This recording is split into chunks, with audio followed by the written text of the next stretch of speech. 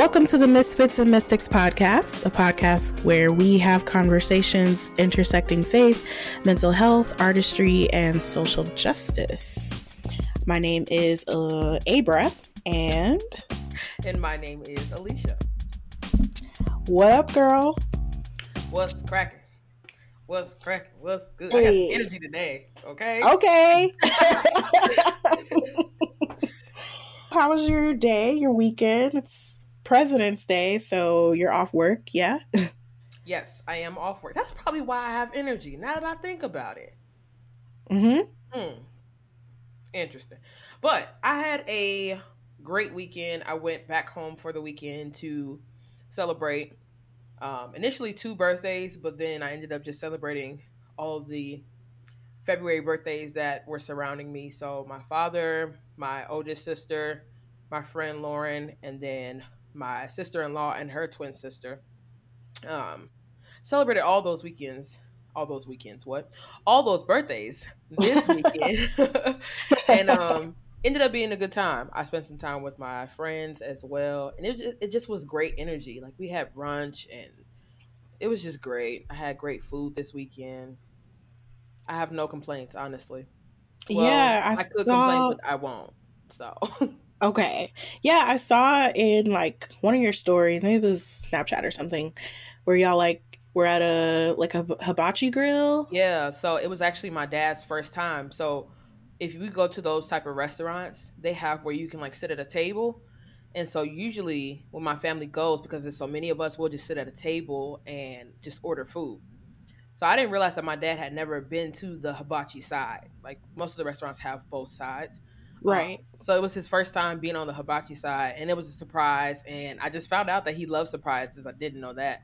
So it was so great because I was sitting right next to him, and you could just feel that he just has such good energy, and just being surrounded by, all his kids. So that's another thing. We don't always come together all the time. And he was happy the whole time. So.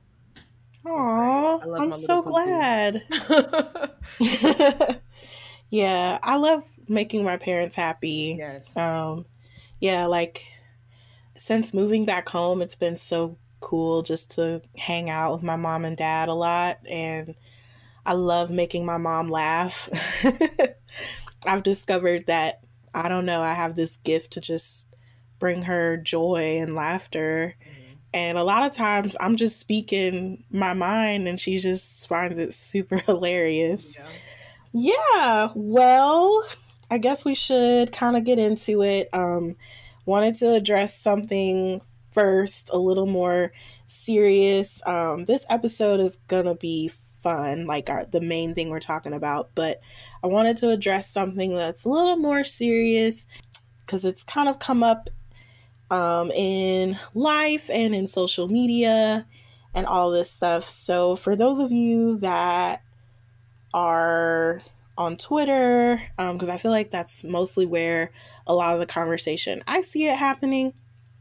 So Chris Pratt, who's an actor, was called out by Ellen Page, another actor, basically being like, calling him out for supporting churches or attending churches that have this sort of ambiguity culture around LGBTQ inclusion in the church. And obviously that brought up a lot of conversation, particularly pertaining to church clarity, which I am a proud advocate of.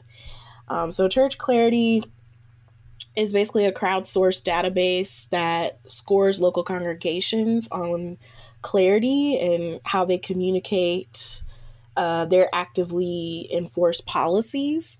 And right now they are mainly scoring churches on their policies involving LGBTQ plus inclusion and affirmation, and also women in ministry.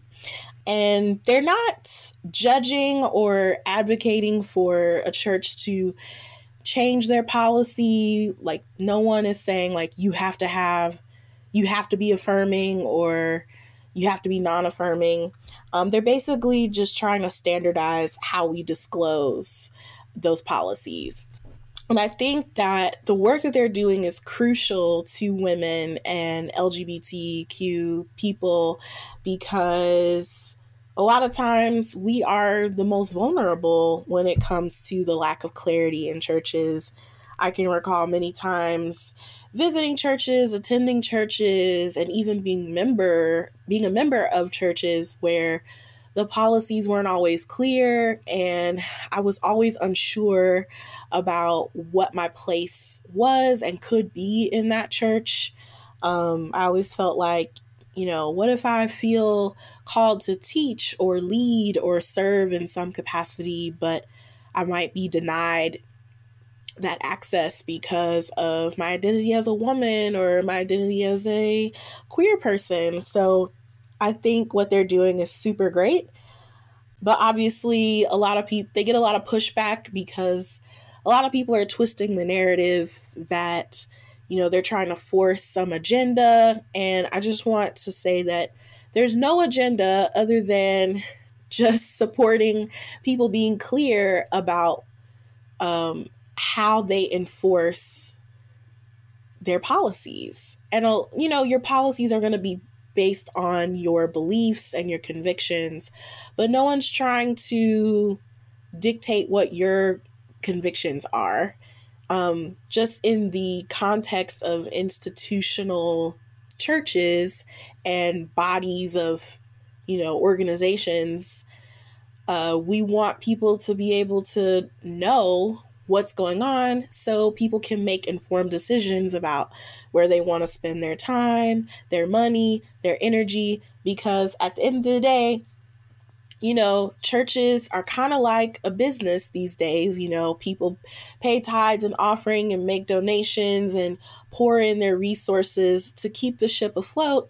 And honestly, I don't feel like it's fair to mislead me into, pouring in my full self, my resources, all of it, only to be denied access later and then try to give me this BS about, we love everybody and everybody's a human being.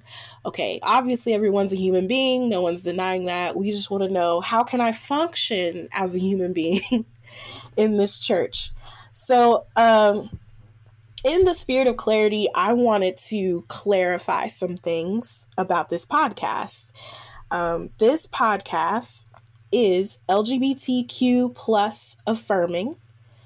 This podcast advocates for all LGBTQ plus people to have access to all rights and privileges as a citizen of this country, a citizen of the world, and a citizen of wherever they choose to worship or serve in their faith or spiritual practice.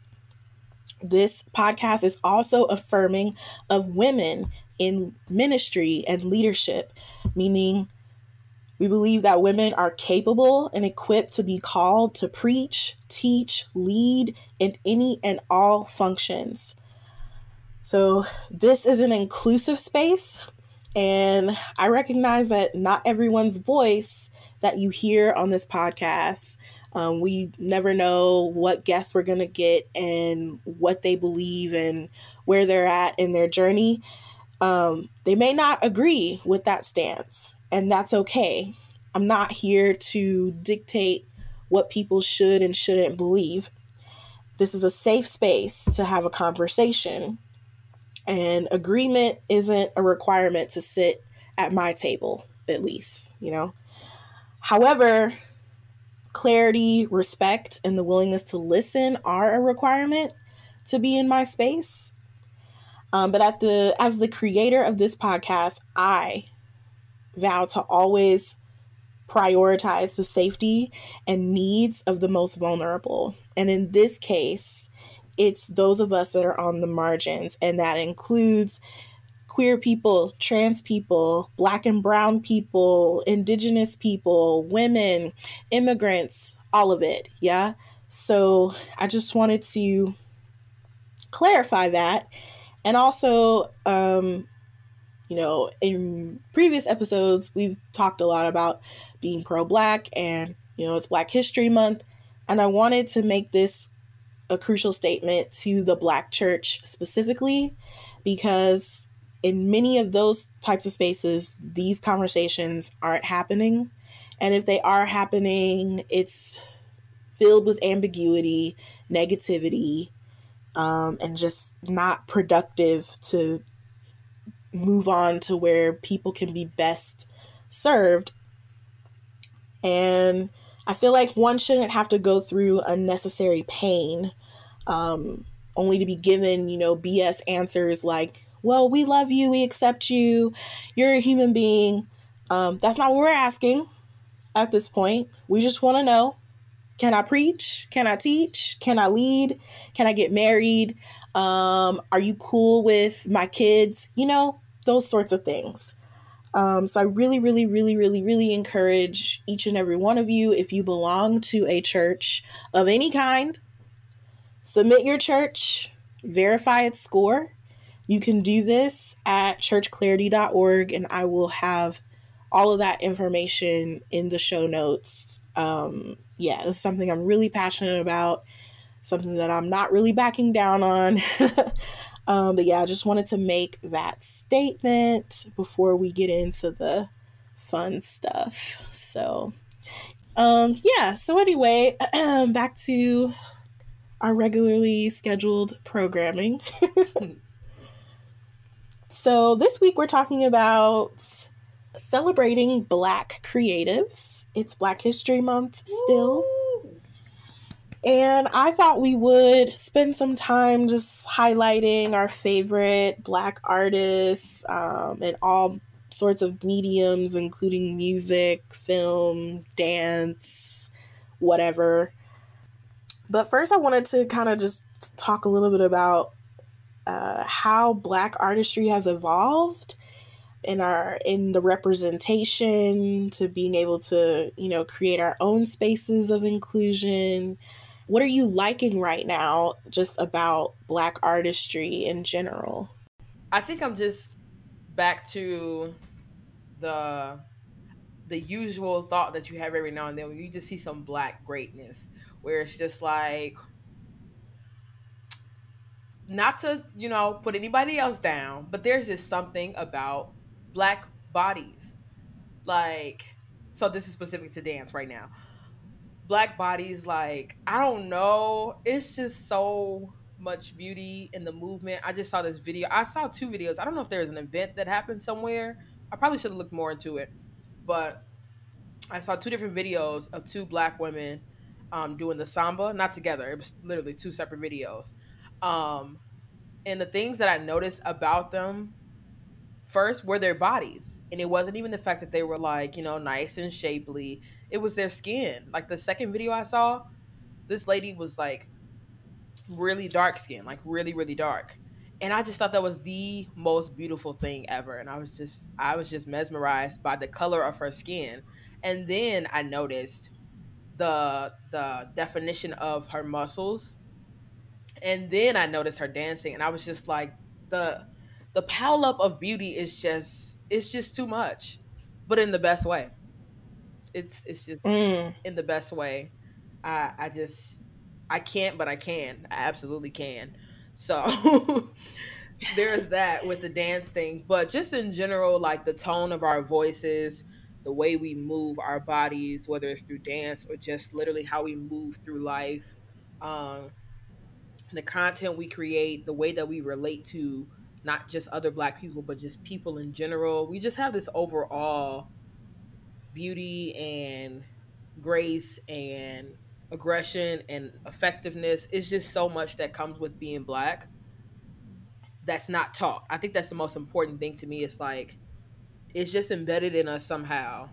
And different things come from different individuals. We don't all have the same things, the same qualities or characteristics about us. Um, but as a whole, we just make up such a wonderful group of people. So that's pretty much where I'm at with it. Just appreciating, literally just appreciating Blackness. Yeah, I agree. There's always been so much beauty and vibrancy among Black people, and the ability to create such beautiful things in the midst of so much pain and trauma and adversity. I think part of that is what makes it so beautiful, is that you can see the fullness of the person Mm-hmm. and everything that makes up who they are, including some of the bad things that we go through as people. But I think there's something to be said about artists that have survived a certain level of atrocity, if you will, and just to see the resiliency manifested in their art is some of the most beautiful things that I think anyone can encounter. And I feel like nowadays we're coming up on a revival of this appreciation, like you were saying, this celebration of Blackness, and using the creative space as a medium to push that forward and to visualize that a little more. And it's not just about look at how far we've come, but also look at where we're headed. And I think that's one of the things that I'm paying attention to the most right now, is that we're not just looking back in the past and celebrating the now, but we're also being visionaries of what we want our future to look like. And I think a lot of stuff that's coming out right now, whether it's in film or dance or music, is really reflecting on that. And it's beautiful and it's exciting, because I'm like, oh, like I can't wait for that future. I can't wait to see what we become, and how awesome it's going to be.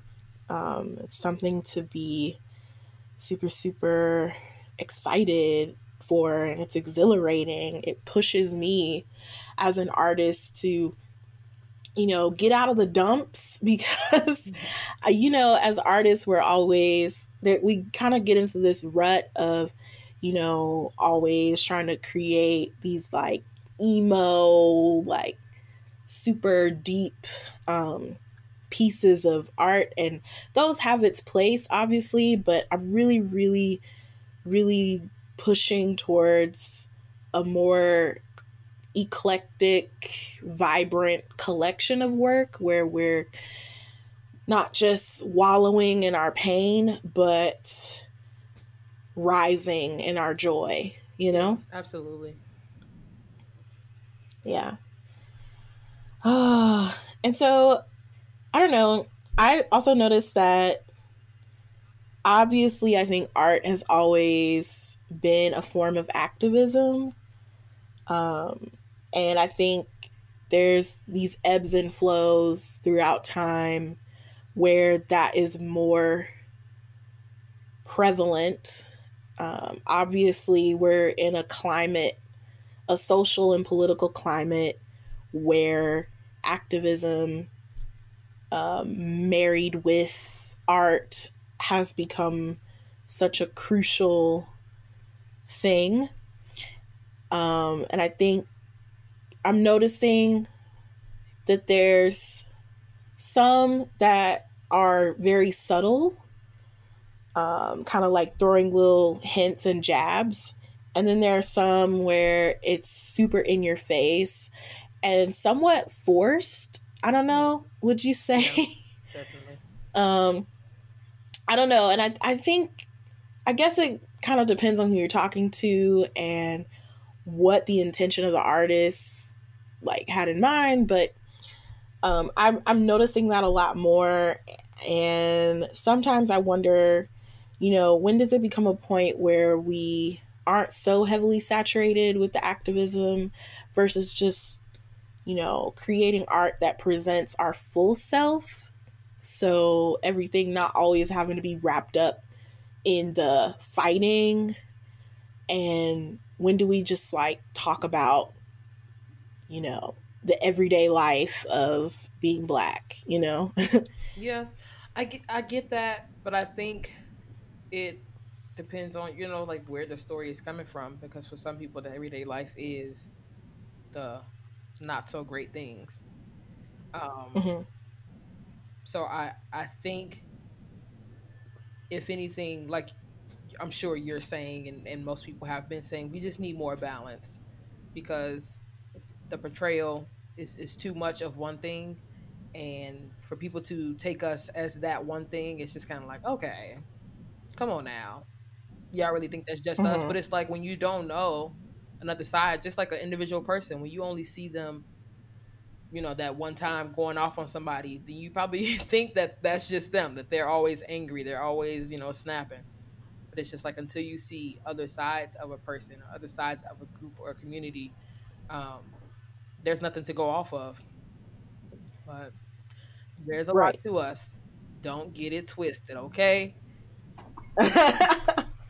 Yeah, I mean, I think, yeah, I think in media specifically, there's a history of creating this single narrative about Black people and creating these tropes. And I think everyone, no matter your race or gender or whatever, media creates a ton of tropes for a ton of people.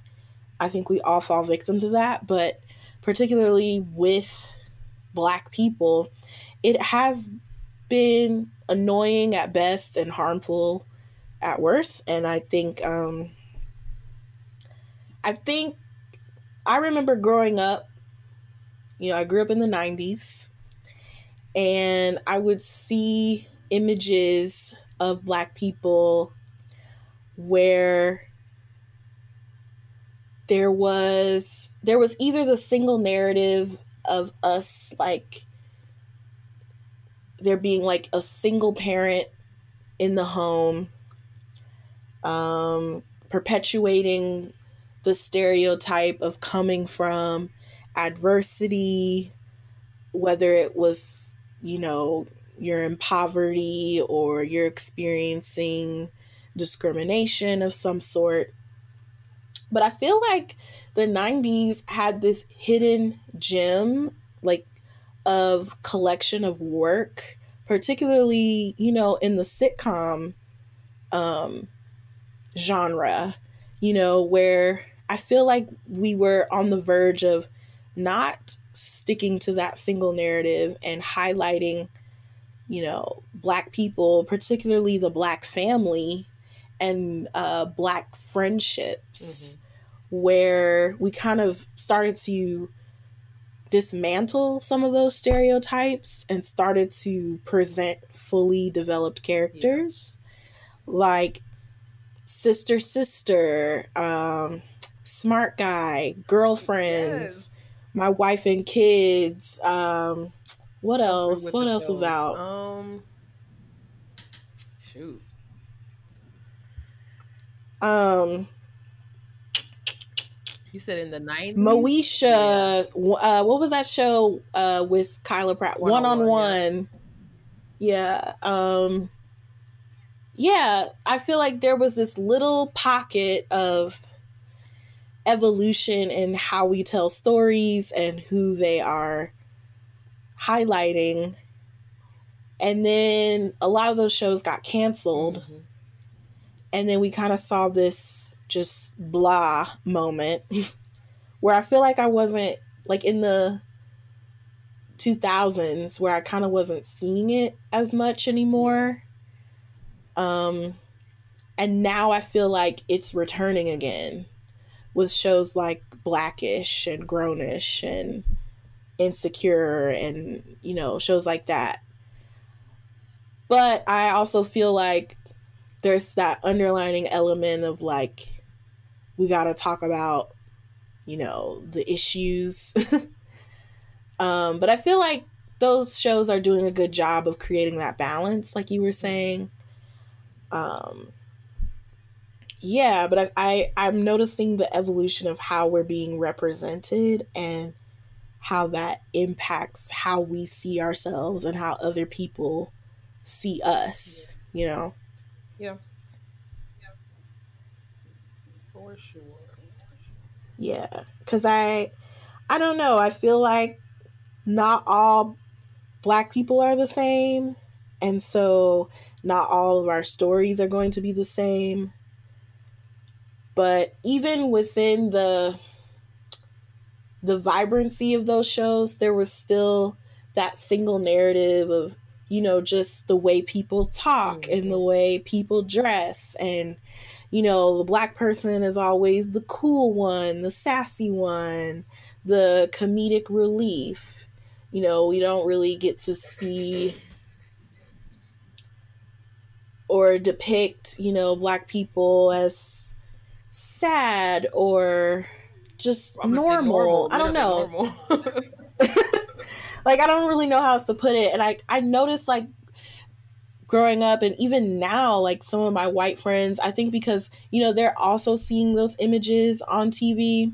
And then also with the news, you know, it's kind of like contradicting because even now when I watch the news, it's like if we're going to talk about a black person on the news, they either have to be really, really, really good, like Obama good, or really, really, really bad, like dangerous thug persona, you Yeah. know?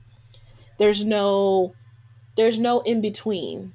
And so I noticed a lot of my white friends, they would either expect me to be, you know, that token person that's like Abra's the exception to the rule, or they're expecting me to be, you know, the typical stereotype of someone who's troubled and violent and angry and poor, you know.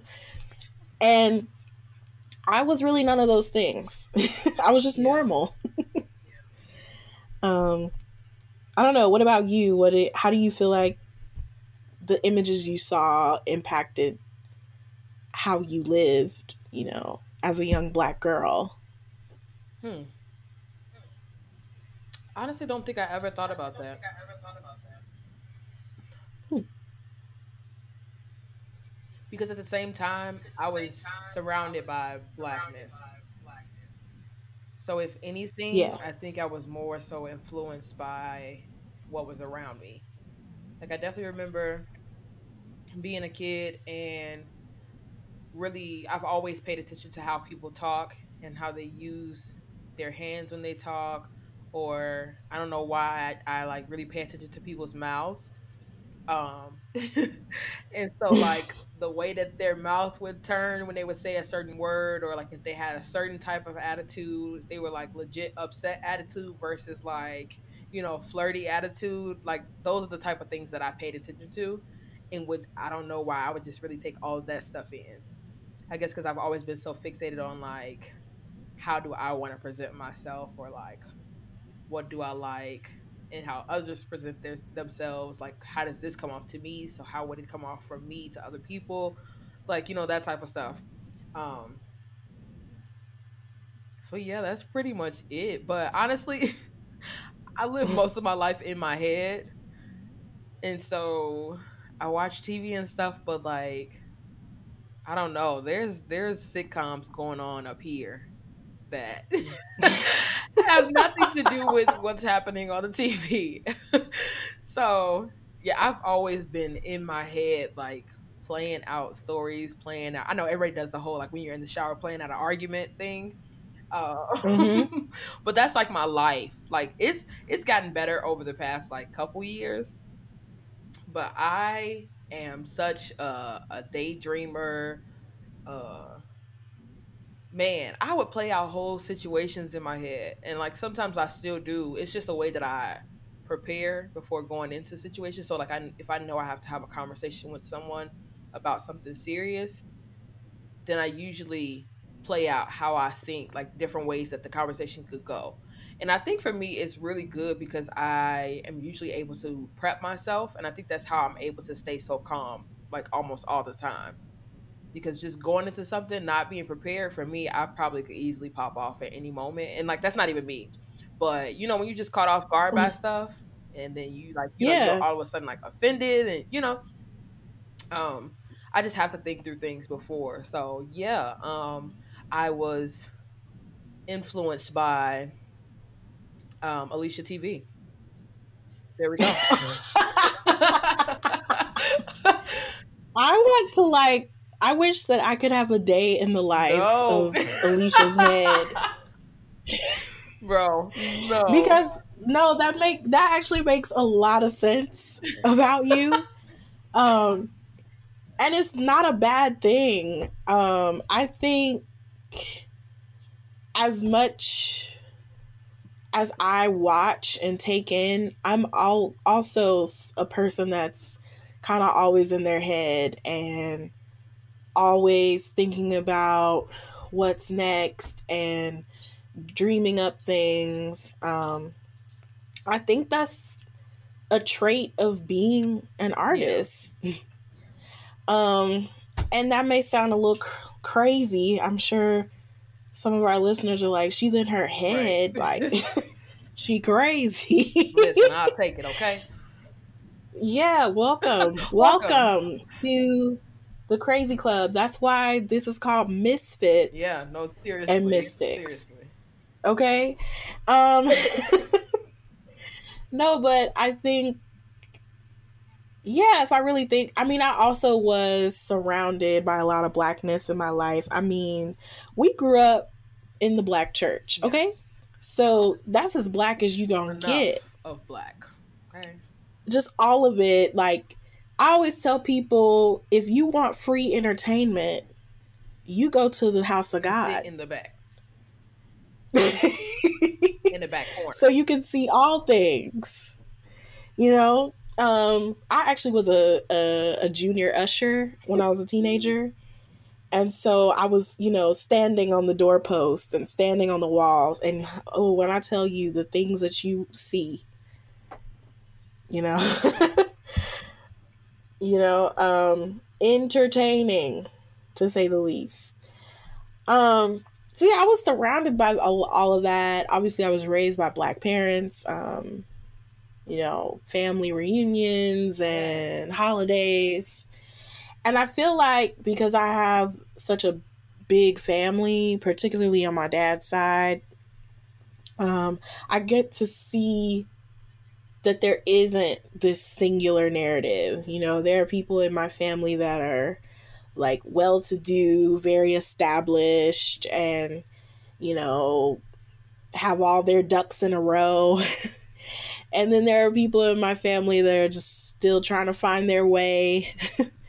Some people in my family are really reserved and quiet. Some people are just more out there and eccentric. I got a full spectrum of what it is to embody, blackness. And I think what I've learned is that there's no one way or right way to be black. Like, you are black, and my pastor used to say all the time, I don't have to do anything but stay black and die. So yeah, and that's kind of been a little bit of the philosophy that I go on these days. I don't have to explain my blackness to you. And in my book, nobody gets their black card revoked. We don't have cards. You're all, no matter what you do, you're always a member of this family, and I'm gonna love you no matter what, and there's nothing you can do about it. So even though sometimes you may do stuff that's trash. And I don't know, I think that's something that I would like to see more in media, particularly. I feel like we're so protective of blackness because it's been exploited and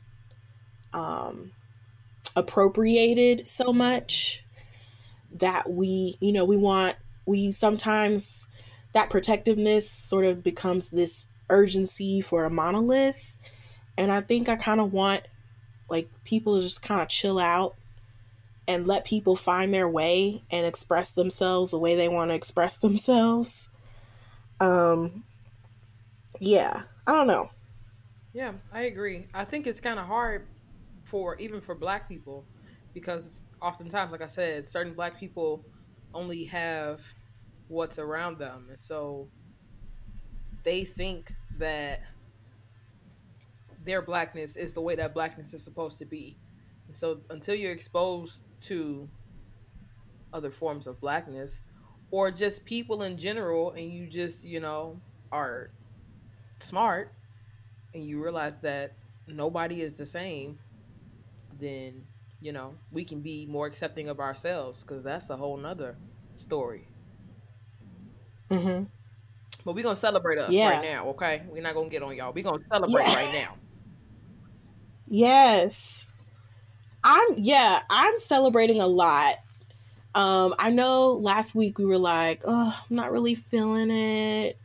But this week I'm really feeling it. I've been reflecting a lot on particularly this past year and just the beautiful things that I've seen and experienced from Black artists and even like people that I know personally and engage with personally. It's just, oh, like, it's so exciting and worthy to be celebrated. And I don't know, I'm seeing a lot of authenticity in ways that we maybe haven't seen or seen much of before. And I'm seeing a lot of Black people getting more of a platform to speak their truth in a way that they want to speak it, where they have the creative control. And I don't know if that's because I feel like social media, like the internet, has opened up this door for anyone to, you know, do what they want to do and say what they want to say with no apologies and no like bureaucracy trying to, uh, you know, monetize or like dictate what it's supposed to look like. At least, in most of the time. Like I know there are platforms like, like YouTube, where I know like YouTubers kind of have some restrictions on like what type of content they can monetize, and there's a lot of controversy with that. But I feel like if you're not, I hesitate to say it like this, but I guess if you're not solely dictated by making money, it's very easy to put your work out there and let it be the most authentic thing it can be. I think it gets tricky when the conversation of money comes into play, because then it becomes more about the product than the process. And I think that's where things get a little screwed up. And, the powers that be, a lot of times, the people that are sitting in those power seats are people that aren't us, and people that don't understand us, and people that only want to make a profit out of us, and therefore, like I said, will appropriate it or exploit it for their own gain. And then we end up compromising the stories that we want to tell. So I don't know. It's kind of, I guess, because I'm in the realm of artistry where like the stuff that I create, I'm not really making much money off of it, if at all. So pretty much everything is sort of a passion project at this point, and I don't really know what it is or feels like to be in a situation where this is literally your livelihood. Like, I do, but I don't, like, because I've always been this resourceful person where it's like I'm gonna work these odd jobs and so that I can work on my passion project. um but I don't know what it is to be in the higher ups, of like executives and people that are making all the decisions, where it's sort of like I gotta get paid and I gotta pay all these other people, which means sometimes the money is dictating what we do and what we say. Does Yeah. that make sense? That kind of. Go But ahead. Oh. go ahead. That just, I don't know, it just put me in the mindset of the whole video with Steve Harvey and wow, I'm blanking. Monique. Monique. Thank you. Lord. Don't want to get into it, but that it just, you know what I'm saying. Yeah. I know what you're saying. If you don't know what we're saying, Just Google go it. find it. Yeah. Yeah. But with that, I think aside from that little blip, I am noticing that there's a lot more camaraderie among Black artists. Like, we don't always have to feel like we're in competition with each other. Like, we're working together to create something together, that's for the culture, for the people, for us, Um, but I'm noticing that there's starting to become this difference of content where content that is clearly created to sort of educate white audiences while also being relatable to Black people versus content that's created like for Black people by Black people, and where we don't really care about explaining it to anybody else. Yeah, You know? I feel all. I don't know. Cause like the show Insecure. I know some people are like, is it I guess when I talk to some people about the show, people are like, I don't really get all the things. And it's like, well, I'm not sure if Issa Rae really has the time to explain or educate you on what it is to be a Black woman who's, living their life in their 30s, Yeah. You should, you know, educate yourself. Google and libraries are your friends. Yeah. Or you don't have to know um everything. yeah, like you don't have to know everything to enjoy something, because I don't know, because I feel like when non-Black people consume our content, there's this attitude of like they don't feel welcome to enjoy it because they don't understand everything that they are consuming at the time.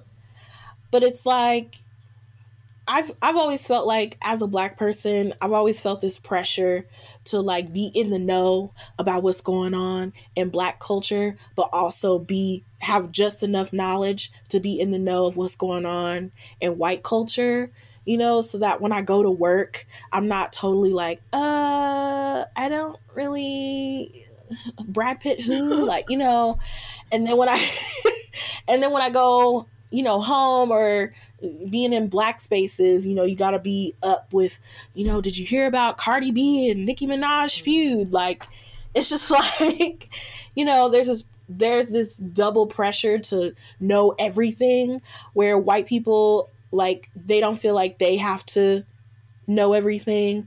They're like, I'm absolved from that. And so anytime they step into a Black space or consume Black content, it's like, well, I didn't get it, so therefore it's not for me. And it's like, it could be for you, but also recognize that not everything is for you. I don't think they recognize that.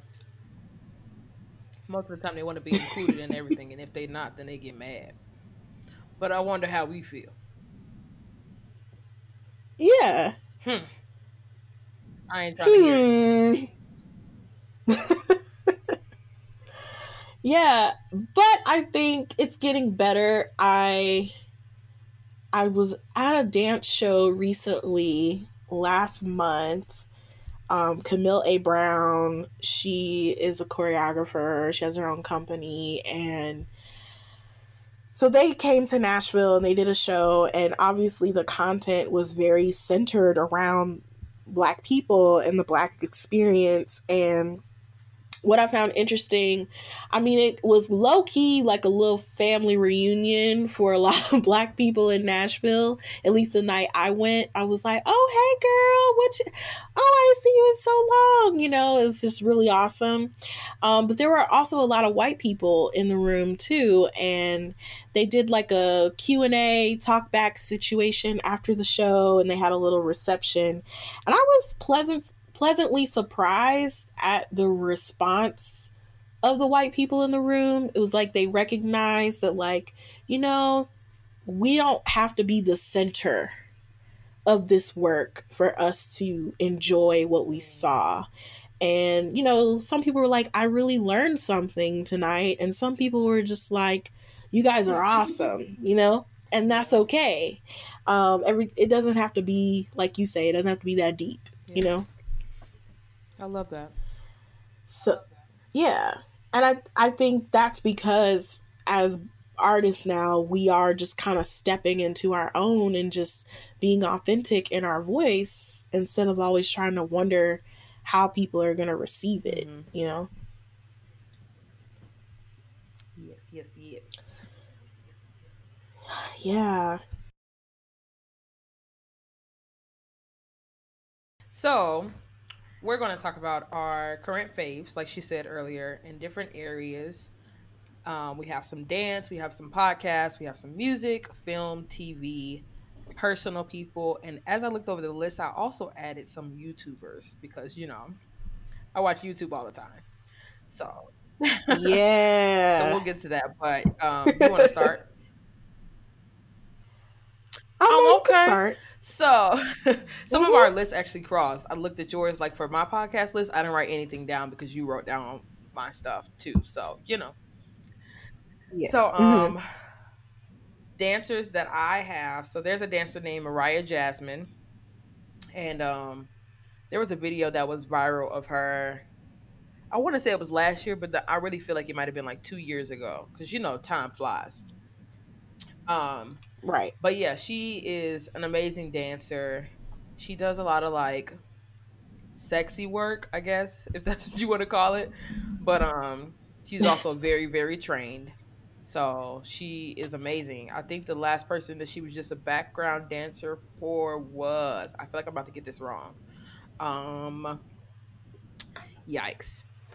Let me pull it up really quick on Instagram. Her Instagram is Ryla underscore. So that's RILAHHH underscore. And the last person she was a background dancer for was Drake. Yeah. She's the background dancer for Drake. Ooh. So she's super dope, super gorgeous black woman. And that's that. The next dancer I have, her Instagram is, I believe you pronounce it Cocaina. It's spelled COCAINNA 01. That's her handle on Instagram. I really don't know what the type of dance that she does is called, but it's like I honestly don't have like an actual like name for it. I don't know what it's called, but it's like I really don't even want to say because I don't want to get it wrong. Just go look her up. Okay, she's great. She's great. Very gorgeous again. Um, yeah, and then I have two more. My absolute fave, Bay. If you know me, you know that this is Bay. Bria Woods. Her handle on Instagram is Bria. That's Brya Woods, Woods. Um, Amazing dancer. She's been dancing forever. She comes from Atlanta. She's the best friend of Sean Bankhead, which, if you're a dancer, you should know. Well, maybe, but you should. But um, I feel Yes. like you should know him, Yes. especially at this point. He's been choreographing for literally everybody, every award show. But Bria is amazing herself. She usually does pretty much all his shows with him. But she's been doing a lot of stuff on her own too. And so she has been a background dancer for Janet and some other really, really great people. But she's also been working on her own music. So she's a cross person for dance and music. So that's Bria. And then my last person, Aaliyah Janelle. She is the lady who does the Queens and Letos classes, which are the videos that have constantly been going viral for like a year now.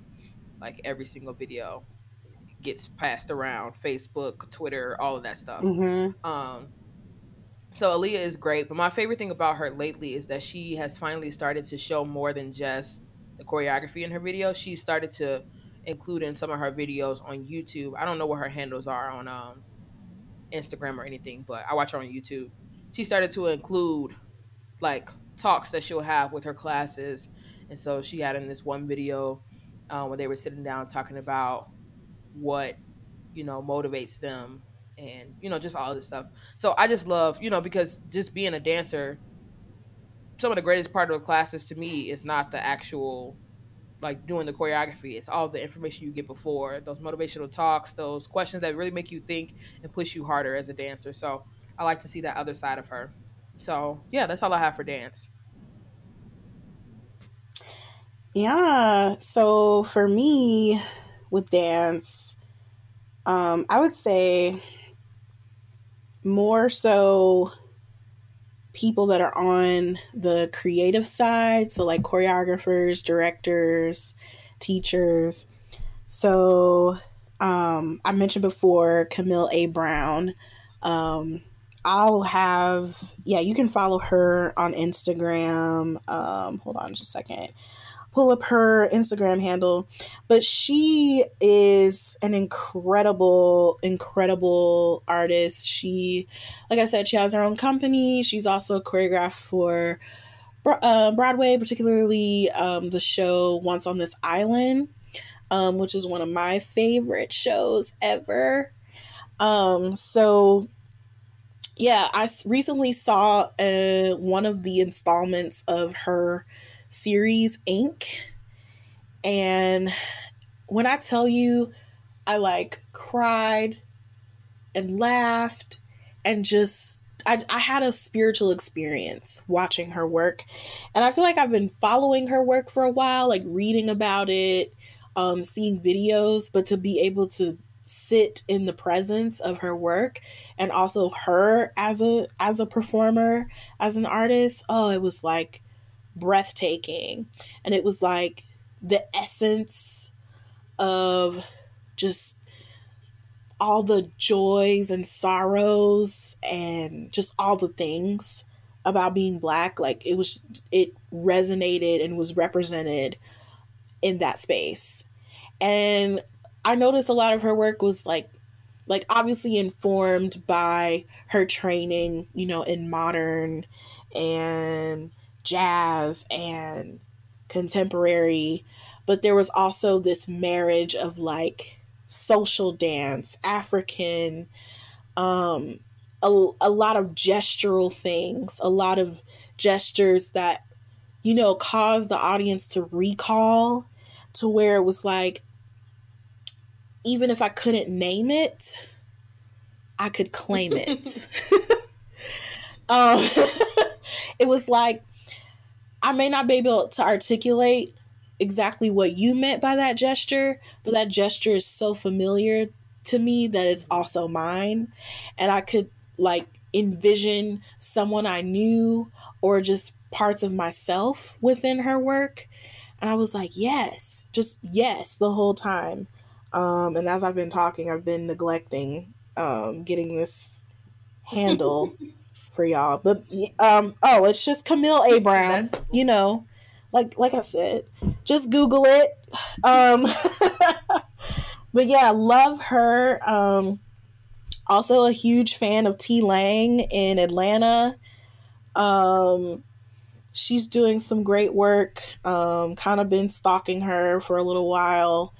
And I feel like I'm a terrible person because Atlanta is not that far from Nashville. So I don't know why I haven't made the trip down to Atlanta to take her class, but it's going to happen. And let's see. Kyle Abraham is another one that's up and coming and creating good work. Has created work for like a whole bunch of companies and is really diving into the Black experience in his work as well, while also just, being normal. kind of has that balance. And then you and I both know this Yes. amazing woman, Jennifer Yes. Harge. I have to shout her out because I want everyone to know about Jennifer Harge and Harge Dance Stories in Detroit. I don't know, Alicia, you can chime in on this because yeah, Jennifer is a choreographer, artistic director of Harge Dance Stories. And her work is like embodies a lot of the advocacy and activism, but like putting movement to it in such a way that can sometimes blur the lines of who's the participant and who's the spectator. Would you say that? Continue.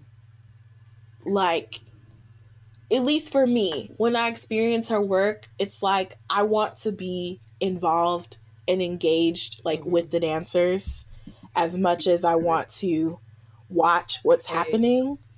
And it like compels you to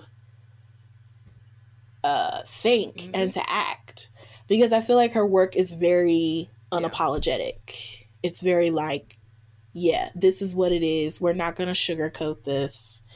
I think back to the piece she set at ISU, This Is Not a Demonstration, and just watching her process of putting that all together and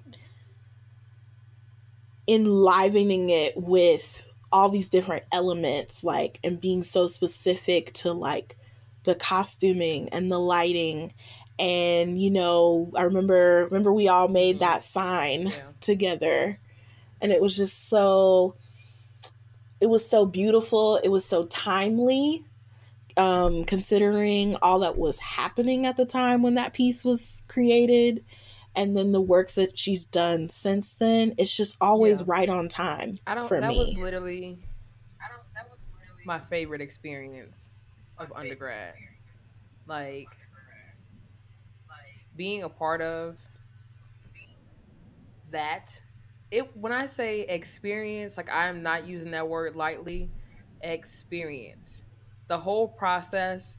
I don't think there's ever been another piece that I've been a part of that has had me so focused the entire time. Like, I don't think that there was ever a rehearsal where I was like itching to get out, or you know, my mind was somewhere else. It was like when I was there. Like, she had me. But I have to say, I know that this is about Jennifer Harge, and she's absolutely amazing. If you hear this, I love you.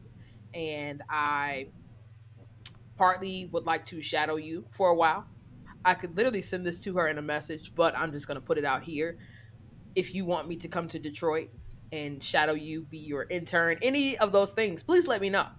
But I also want to say that I think that experience was also amazing because of your part in it, Abra. Like, you two working together. I lost my words. Big. I literally just lost my words. Like, you definitely brought something to the, and you didn't even talk like all the time. You were mostly there, you know, just doing your thing. But like, yeah, I don't know. The energy was just so good. Ugh, such richness. I agree. Should I tell the story about I was my literally dream? thinking about that like last week. Yes, tell it really quick. Okay, so it was the night before the audition for her piece, because she was, you know, guest artist residency, and we were all excited, like, ooh. And it's something about Harge where there was this energy, like, I'll do anything for Jennifer Harge, like, you know, because like people, there was like this rumor going around, because I guess someone was in the production meeting, like, you know, oh, I think she wants people laying on the ground. And people were like, oh, I'll lay on the ground for Jennifer Harge, I'll put my hands up, like all this stuff. So it's the night before the audition, and I have this dream, And it's like two scenes in the dream. One scene is where I'm in the theater, and I am directing dancers on the stage, and I'm problem solving through this issue that they're having on stage. And the head of the dance program is like sitting next to me, and she's, nodding her head in approval. And then it cuts to a scene where we're in the dance studio about to audition. We're all wearing numbers and we're warming up.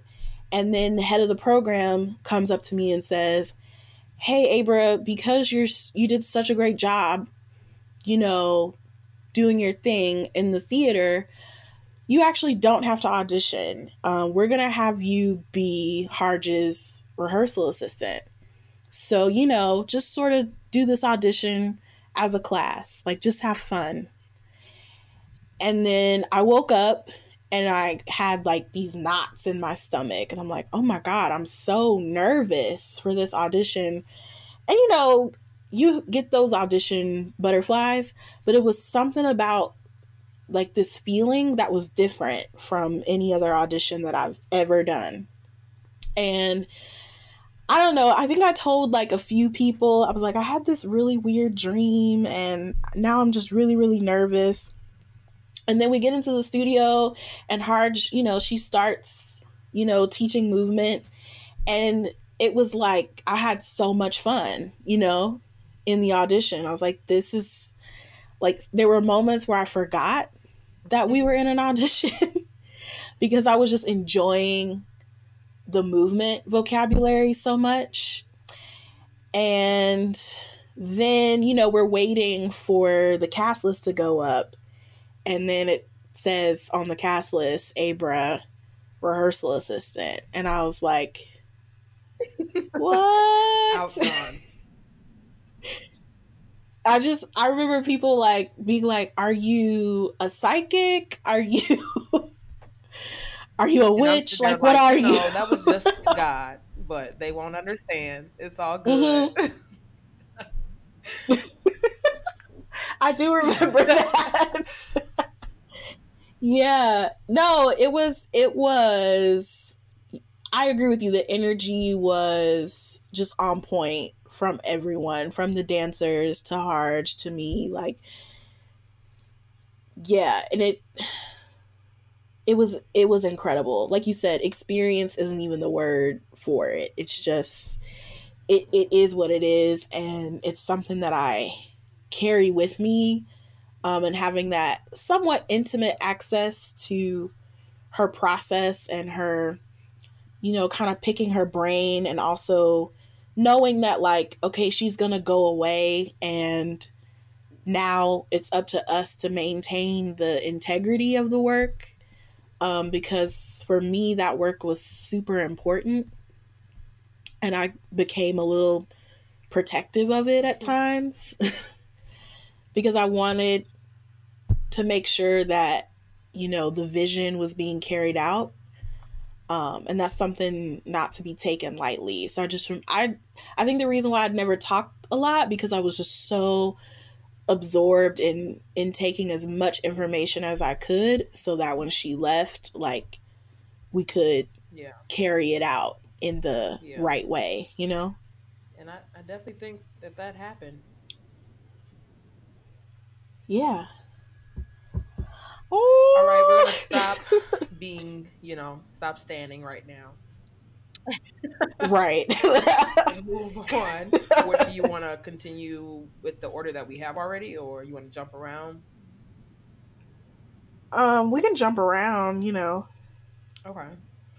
So let's go to let's do music. Yeah. Black AF. You Music. know. Yeah, that's also the name of your Spotify playlist, right? Yeah. Black AF dash Black, or BHM, for Black History Month. So check that out on Spotify. If you need your Black History Month fix, or if you want to carry it through the rest of the year, the rest of your life. Because I mean, We get a month technically according to the calendar, but let's be real. We're always popping. Right. I think, Always. yeah, it's a living playlist. I'm always adding to it. Maybe I'll make it shareable where other people can add to it as well, because you can do that now on Spotify. Ooh, So if nice. y'all want to be a part of that, just shoot us an email and I'll make it happen. Facts, facts, facts. So I'm gonna start with the ones that I see we have the same. So let's talk about Tank and the Bangas. Ooh, Yo. I stand I mean, hard core. Stan, literally, if I met Terriana Tank Ball, that is my celebrity crush. Let's just put that out there. If First of I all, met she's her, beautiful. she's gorgeous. If I met Like, her, I don't know what I would do. I just I want to be her best friend same. Like, can I just go on tour with y'all just to be there? Like, just to hang out. yeah. I mean, I would want to kind of sing background, but I feel like I'm not worthy. But like everybody is technically considered like the bangers, and so when they have their moments where they be jumping around stage and stuff, Right, they invite the crowd up. You can be up right, there too. It's a right. space for everybody. I don't know. They're coming to Nashville really soon. So, I'm coming. okay, we're going to get tickets. Okay. Okay. Okay. But yes, with that, I also wanted to say they just released. I don't know if it's an album EP, but it's called Live Vibes 2. Have you heard it yet? I have not, but I know they released it and Yes, I need to baby. listen. I need to I listen. listened to it, and because she made a post about it, and she wanted people to Mhm. comment their favorite songs, and so off first listen. Now it's not the smartest thing to have any type of review off of a first listen. Right. However, there's no denying Tank and the Bangers. So I doubt that my second, third, fourth listen is gonna change too much. Mhm. So off of first listen, my favorite two were New Orleans, New Orleans, however you want to say it. That was my top. The vibe of that just felt so good. Like it made me wish that I grew up in New Orleans. And then my second one is called DM Pretty. What I love about her is that she, has a background with her poetry and stuff. Like she's such a theatrical singer. Mhm. And with this show being so, the background of Live Vibes too is actually what they did was they took some of their biggest fans that they know of who have been to other shows and stuff, and they brought them into a more private space. So it was a smaller concert, and they sang these songs for the first time just for these people and made an album out of it.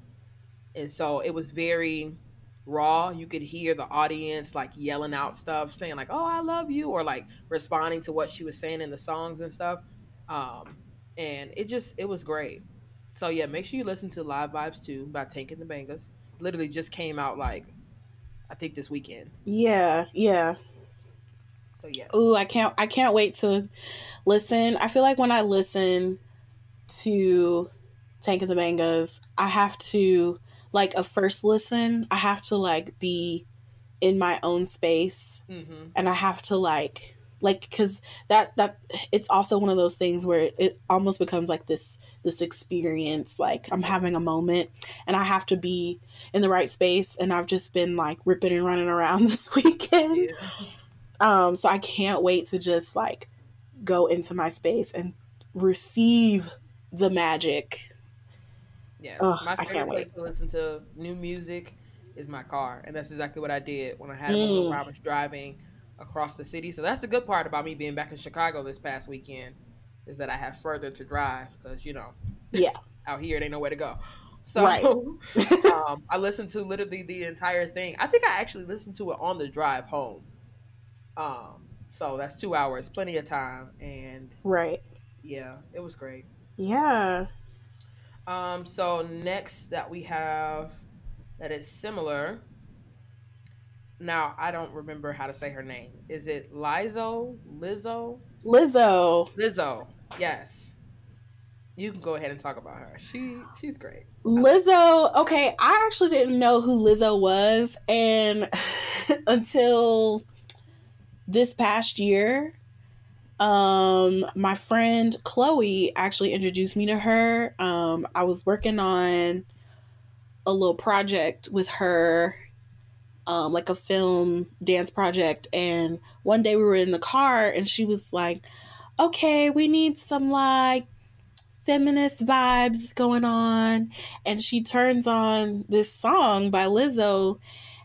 It was her song Good as Hell, and I hear like I got my hair, and I'm like, who is this? And just that line where she's like, he don't love you anymore, so walk your fine ass out the door. And I'm like, okay, like, and I feel like people are like, songs like that have been made, but it was just something about it that was so bold. I was like, nobody is making music like this anymore. And it was such a, it like made you feel good. Mm-hmm. And it was like this, like, it was like she was speaking like this universal language of women in general. And then I love her because she represents larger women in media and like challenging the norms of beauty, and not just with her but like her background dancers. Like if you've ever seen her perform live, like you see it and it's amazing. Mm-hmm. Like she's doing it and doing it well. So Doing it and doing it and doing it. Yeah. So I saw her video for Juice on Twitter, and I was ooh, like, yes. yeah. Well, first of all, you know that I am a I'm trying to remember the word. I am a shoot, I can't remember it. I'll come back to it. But anyway, I watched the video and I was just like smiling the whole time, like this girl is great. And then I kept seeing it, of course, because everybody retweets the same stuff. Um, Right. and so then somebody else said something about her, and so I was like, let me go check her out. And then I ran into the song "Truth Hurts," and I realized I Mm-hmm. actually heard that song before. It was what's the girl name who is on Blackish and Grownish, the main girl? Why can't I remember her name right now? Oh yeah.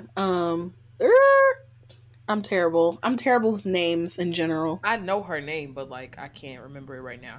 But she had a video dancing to that song. I think her and her mom were in that video, like literally just in the dressing room having fun or something. And I liked Mm-hmm. it when I saw that video sometime last year, but I never really went to look up the song. So when I heard the song again and I realized that it was the same girl I just saw in this video, I was like, oh yes, absolutely. I have to get into her. So I've been playing that. Like I like Juice, but I've been playing Truth Hurts more because, it's a great song. Yeah. Yeah, Truth Hurts is a good one. Good as Hell. The fitness one, that's on my workout playlist. Gets me pumped. Yeah, just all of it. And her videos are also super awesome and creative, and again, like just challenging the norms, Mhm. showing like being sexy without it being so much about the male gaze, Yeah, you know? for sure. I remember what I was gonna say. I remember the name of it. I am a weight enthusiast. Mm, Because I never had a name for it before, and then I saw somebody say that, and I was like, that is the perfect thing. Because like yeah. most people would be like, you just love fat people, and I'm just like, okay, but like let's not put it that way, and not because fat is a bad word, but because people usually use it in a bad way. Mm-hmm. Um, but yeah, I love me some fat people. Like, listen, show that fat girl, okay, and be proud about Yes, it. I am always with it. I agree. So And we need more positive fat representation, yeah. like in all the things. And that's like something that I really enjoy about Lizzo, because she's not just singing, she's dancing, she's owning it, like owning her space and like accentuating her body and not being ashamed of her body. And it's beautiful, it's sexy, it's just all the things, but it's for her and not just for other people's consumption, you know? Mm-hmm. She seems very just comfortable and happy with herself. Yeah. Yeah. And So that's what we need. absolutely. Um. So I think that's it that we have as far as In people who common. blogs. So yeah, I'll let you go ahead and talk about more people on your list. Um, I want to talk about William Matthews, who, those of you that are into like contemporary Christian music might remember him. He used to be part of Bethel Music. And then I don't really know when he kind of broke off with them, but kind of broke off with them, moved to LA, like moved out of Reading, moved to LA, and was like, I'm just an artist. Not really tied to any like ministry anymore. But he recently came out with this album that honestly, it was one of those things where it was like right on time in my spiritual journey. It um it was a celebration of, to me it was a celebration and reflection of this sort of like deconstruction reconstruction conversation that we're having, but it was in the perspective of this beautiful Black man who pays homage to his upbringing, his family, his and his advocacy and where he is now. The album is called Cosmos, and it's just so like every word, every note, you can tell it was like consciously constructed and strategically placed. It's like divine inspired. Like I truly believe it. So yeah, I would definitely check out Cosmos by William Matthews. Like it, yeah, it like was so. I don't even have the words. I cried a lot listening to it. Like I listened to the album straight through because it's one of those albums where it all connects together. But then there's times where I'm like listening to specific tracks over and over and over again. It just speaks so much life. It's very mystical. It's very disruptive. Um, it's very unapologetic, but it's also very filled with grace and love, you know?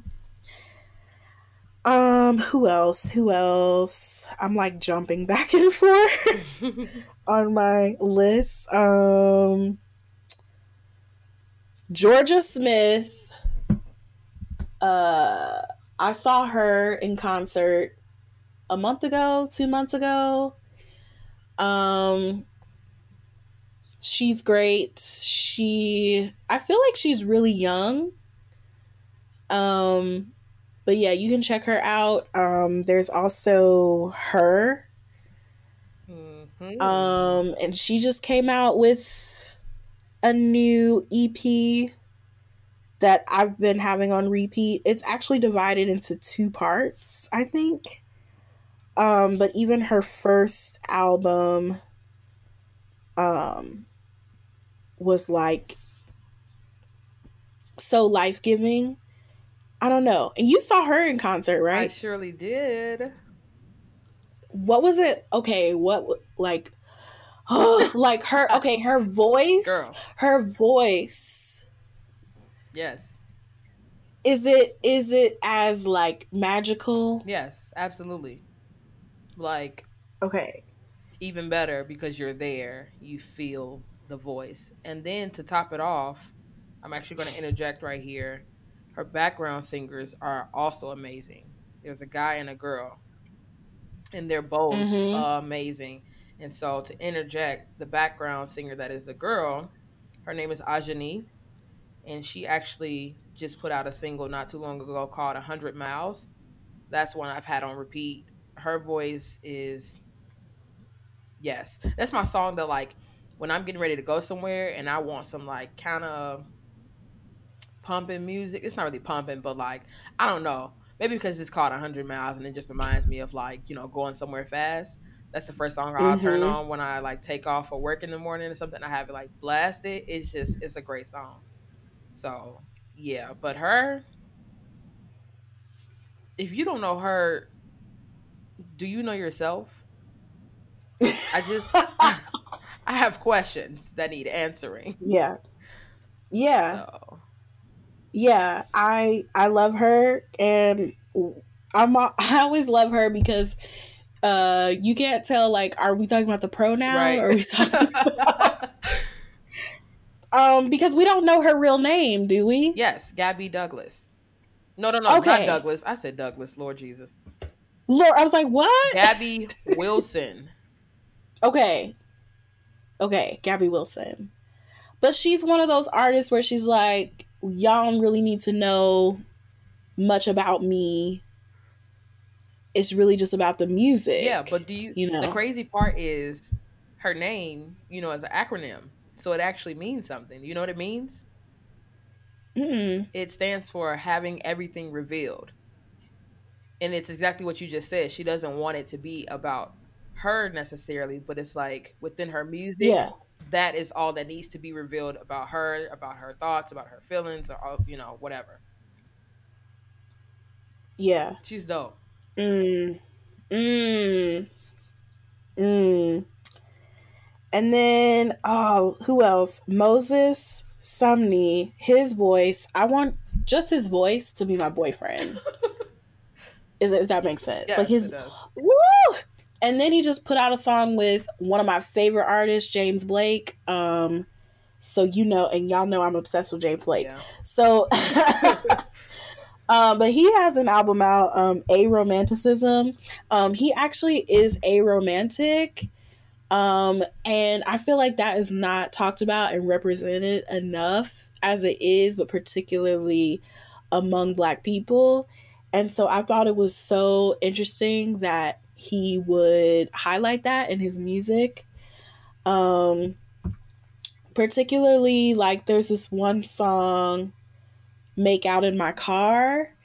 And it's like, he's saying, like, I'm not trying to go to bed with you. I'm not trying to do all this stuff. I just want to make out in my car. I just want to have this moment, and then we be out. We done. Yes. And it was so refreshing because I feel like a lot of like R&B type music is so focalized on, like, getting the girl or apologizing to the girl, and his music is just like it's more ambiguous um to, like, gender and gender roles, and it's really just about the feeling and expression and connections or lack thereof. So I've really been appreciating his music, his work. And then there's Jamila Woods, Yes, I love her. I saw her in concert too. another, yeah, unapologetic as fuck. Like Black Girl Soldier is my anthem right now, as well as Holy. So yeah, love her. I think that's really all I had. I mean, there's so many for music. That's really, like, all I have Yeah. I have a few more right for now. music. Who I've absolutely had on repeat. Summer Walker with her EP called Clear. Um, she's a vibe. I used to be obsessed with her during the Vine days. She used to always make vines, and you know that they're Mm-hmm. so short, and so you would literally get like a very very short taste of her voice, and so I would literally sit there and just let it repeat. So now that she is out, fully as an artist and being celebrated by so many is exciting, and I'm happy to enjoy longer than how many seconds were the Vine videos? Like Oh, I like don't. 9 seconds? I don't know. 9 seconds. Yeah. Yeah, something like that. Yeah. So we went from 9 seconds to maybe like 2 minutes because then her songs in the EP are not that long, like either. But still, I appreciate it. I won't complain. So there's that. I've also had Dreezy and Cash Doll have a song together called Chanel Slides, and it's just a bop. It Mm. is a bop, okay? Like I have my different vibes that when you in a certain mood. So Chanel Slides, you put that on, baby. Listen, I don't own Chanel Slides. I don't own anything designer because I just don't really care for that type of stuff. But when I Right. listen to that song, I'm like, Chanel bag, Chanel tag. Ooh, we bitch, I'm still swag. Okay? Period. I feel like I'm out here getting this money when really I'm working off a teaching salary, but it's okay. Mm-hmm. So there's that. So that was Dreezy and Cash Doll. And then KCJ. Do you remember KCJ?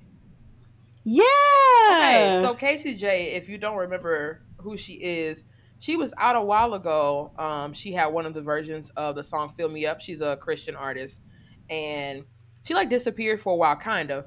I just Mm-hmm. started following her on Instagram not too long ago, and I saw that she was actually doing some stuff in like a school. She was like teaching songs to like little kids, but they like made the song up together as a class.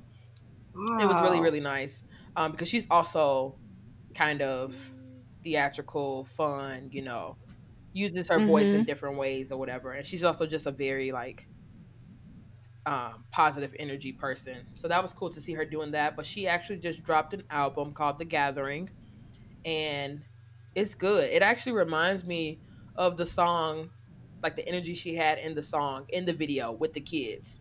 Like her Mm-hmm. music, it just has that vibe. But what I also love about her is that her music, because of the fact that she plays guitar, and probably just maybe her Mm-hmm. background, some of her songs have like a country like sound or like twang or just like that, that get up that Yeah. like that fun country music has, but it's still Christian music. So Mm-hmm. check out Casey J's The Gathering. And then I have two more people. Um there's a rapper named Chica. She's become very, very well known through Twitter and Instagram from her videos. She's when I say dope, like first of all, I've just been into female rappers a lot, like for the past like maybe 6 months or so. So, but Chica is amazing. So her name is Chica, but her Twitter handle, I think her Twitter handle and her Instagram handle are at Oranica, which is ORANICUHH. And then my last one, Normani from what was the group that she was in? You ain't gotta go to work, work, work, work, work. What's that Oh, group called?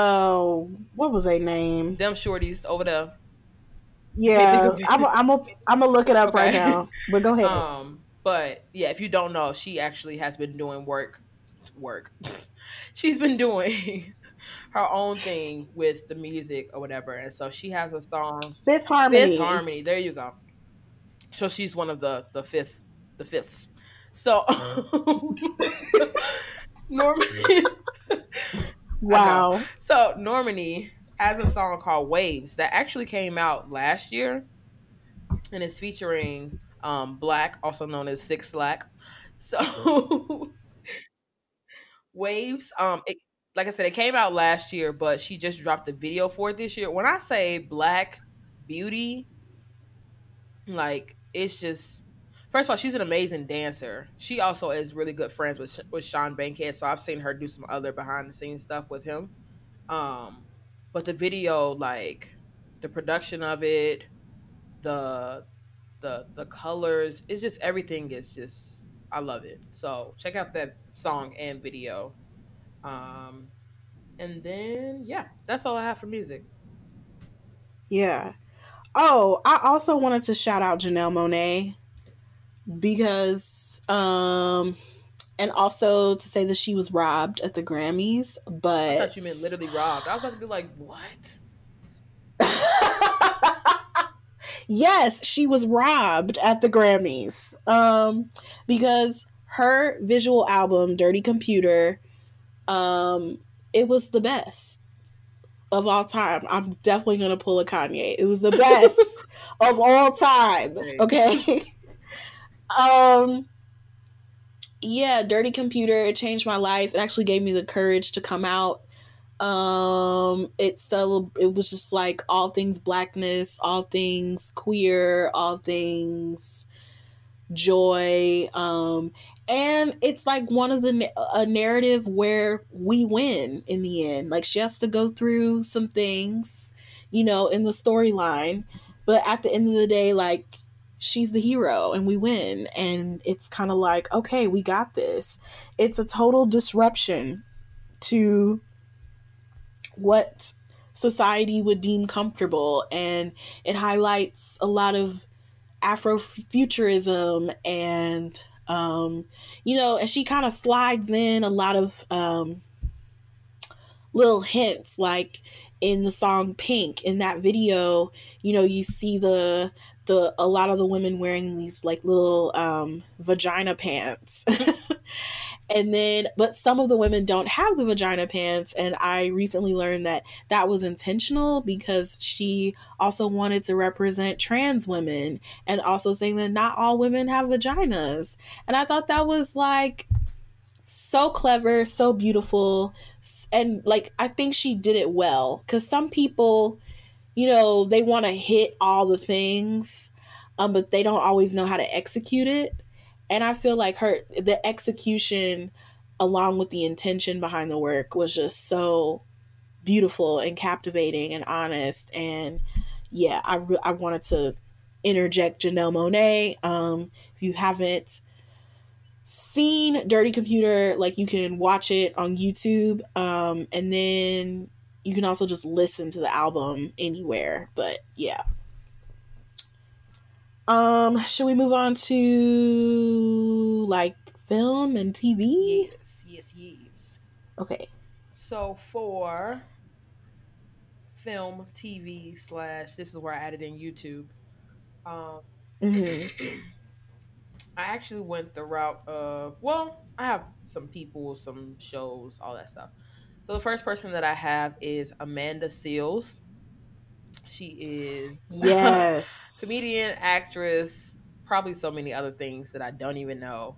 But she's just great. My favorite thing about her, I mean, I like her, in the show she's been on and stuff. But I just love following her on Instagram. Her videos on Instagram, hilarious, Hilarious. but so informative, and does Mm-hmm. not care about shaking the table, calling people out. But she's not like, ignorant about it. She's not rude, but she's very, very real. Like, listen, this is what it is, and you gonna take it, and that's that. And Mm-hmm. even will go in the comments and call people out if they still say stupid stuff after she said what she said. Love her. Mm. So, She has a podcast. are you serious? Yeah, What? it's called Small Doses. I have to follow this. Yeah, girl. I did not know that. I'm gonna do that. Yeah. So yes, Amanda Seales, and then I have She's Gotta Have It, the Netflix show, not the original movie, Mm-hmm. the Netflix show. Yeah. Anybody who was around me at the time that show came out on Netflix knows that I was / am obsessed. I wanted to have conversations with everybody about it. Like, oh, what did you think about this? And who was your favorite person that she was with? And why? And why did you blah, blah, blah, blah? All these things. Um, I just Mm-hmm. thought it was such a great show, and I cannot wait until the second season comes out. I know they've been working on it because I follow the lead actress, whose name I also can't think of right now.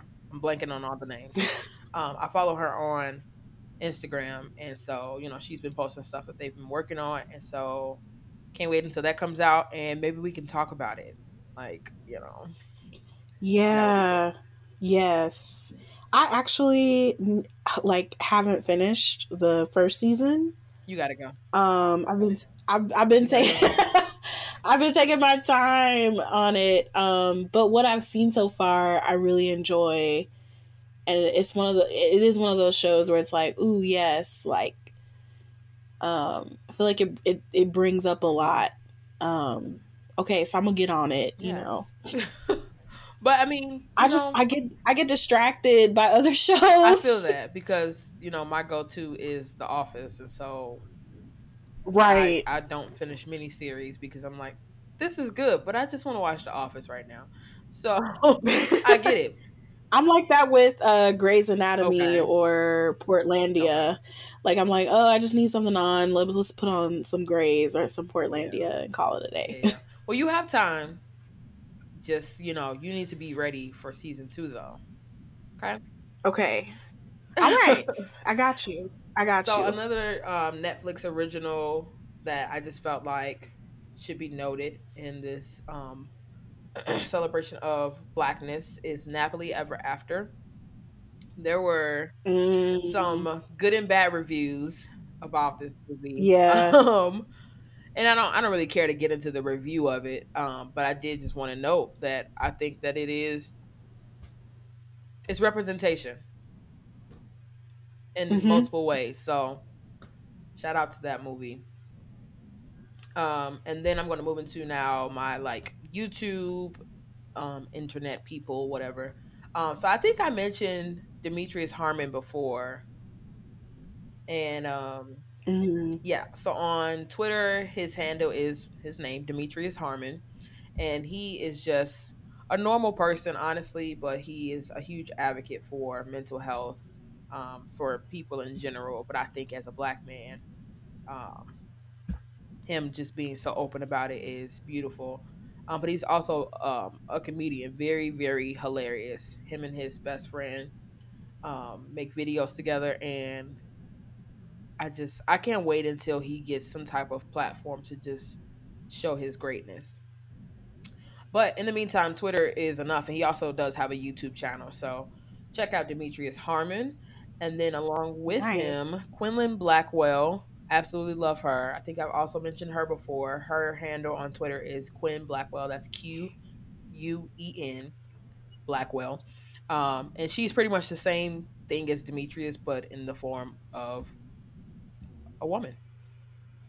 So, yeah, she's just very real, very hilarious. She really is like herself. She doesn't make intentional funny videos. She literally just will record herself. I feel like she's honestly still just like a child, just having fun, and she just likes to be on camera. Like she's mentioned before that growing up, um, she would have some friends, but like she just would always make videos of herself because that was like her friend, spending time with herself. So as she's grown, she continues to do that, but she also shows the sides of her that have to do with her mental health and her journeys and stuff. And so with that, I'm also very, very happy that she has come out of a long journey of depression. I think she said she was depressed for like 3 years, and she was just saying that like every day for like the 3 years or whatever the time was, she literally was like angry every day that she woke up because she did not want to be alive. And so she was just celebrating the fact that she doesn't feel that way anymore. And you can really see the happiness like on her. So Mm, it's great. I'm so glad she's thriving. And then my last one of my favorite YouTube channels, Tariq Ali. That's TarekAli. He does vlogs, he does skincare, he's done some makeup for, you know, men, like what he does with his makeup.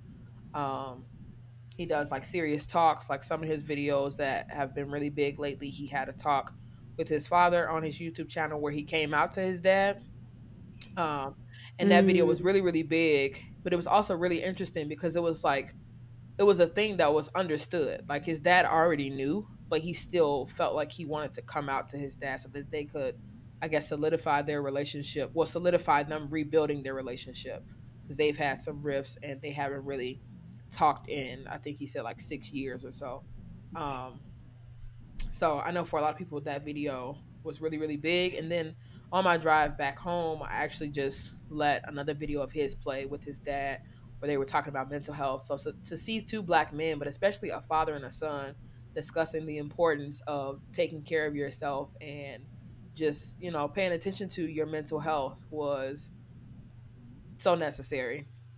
So, yeah, check him out on YouTube. I'm sorry, I actually have one more. There's another guy named Terrell, and this is a not so, serious YouTube channel, but he does song association. So, different artists from like all those shows before, or even like bigger artists that he may be able to come in contact with. He invites them on the show. They have like a very small interview in the beginning, and then he plays a game of song association. So he says a word, you have 10 seconds to figure out a song that has the word in the title or in the lyrics, and you start singing.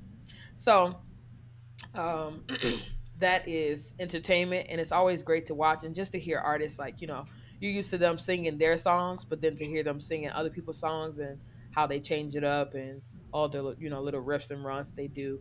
um it's great. And then Terrell is very dramatic too, so when they like, start killing it singing their songs, he will literally like fall out the chair, hit them, start screaming, all types of stuff. um so yeah, he's fun. And that is all I have for film, TV, and YouTube. Hmm. So for me, I okay, so for like shows, I just finished this series called Black Earth Rising on How Netflix. was that? Oh my god. Like Got it. amazing. Because if you I don't know if you've seen the show Chewing Gum. Mm-hmm. Okay, so Absolutely. Michaela Cole, who like wrote and stars in Chewing Gum, like Mm-hmm. she's the star of Black Earth Rising. And so up until this point, I've only seen like her do comedy. And Chewing Gum was like very out there comedy, like very I want to say like slapstick, like very physical and just like doing the weirdest stuff. Yeah. Um to go from that to Black Earth Rising, totally different vibe. It's super dramatic. I don't want to give away spoilers, but it dives into the trauma and the impact of genocide, and the backdrop is sort of the aftermath of the Rwandan genocide. But also, her character has been adopted by a white woman um, who is British, and there's a lot of conversation about, you know, white people interjecting themselves into the problems in Africa, and just like Mm-hmm. within Black people in general. There's a lot of politics, a lot of political conversations that happen because we see how, the United States, to the UK, to the political climate that's going on in Rwanda and other neighboring countries. It's just like, it's like, I don't even want to compare it to another show, because I feel like it wouldn't do it justice. You just have to see it. Um, so there's that. Um, uh, I had a lot of movies. We mentioned Blackish though before. Like obviously, if you don't watch Blackish on ABC, what are you doing? So funny, so informative. I feel like they do a good job of, bringing up important conversations, and it's in the point of view where like this Black family is being centered. um so yeah, that show's great. But I had a lot of movies. Get Out is one of them. I saw that movie twice in theaters. Shout out to my Same. friend Zabes, who works at the movie theater and was able to get me into one of the shows for free. Um, um, yeah, it was like I mean, that movie is, it's kind of like in the horror drama or genre.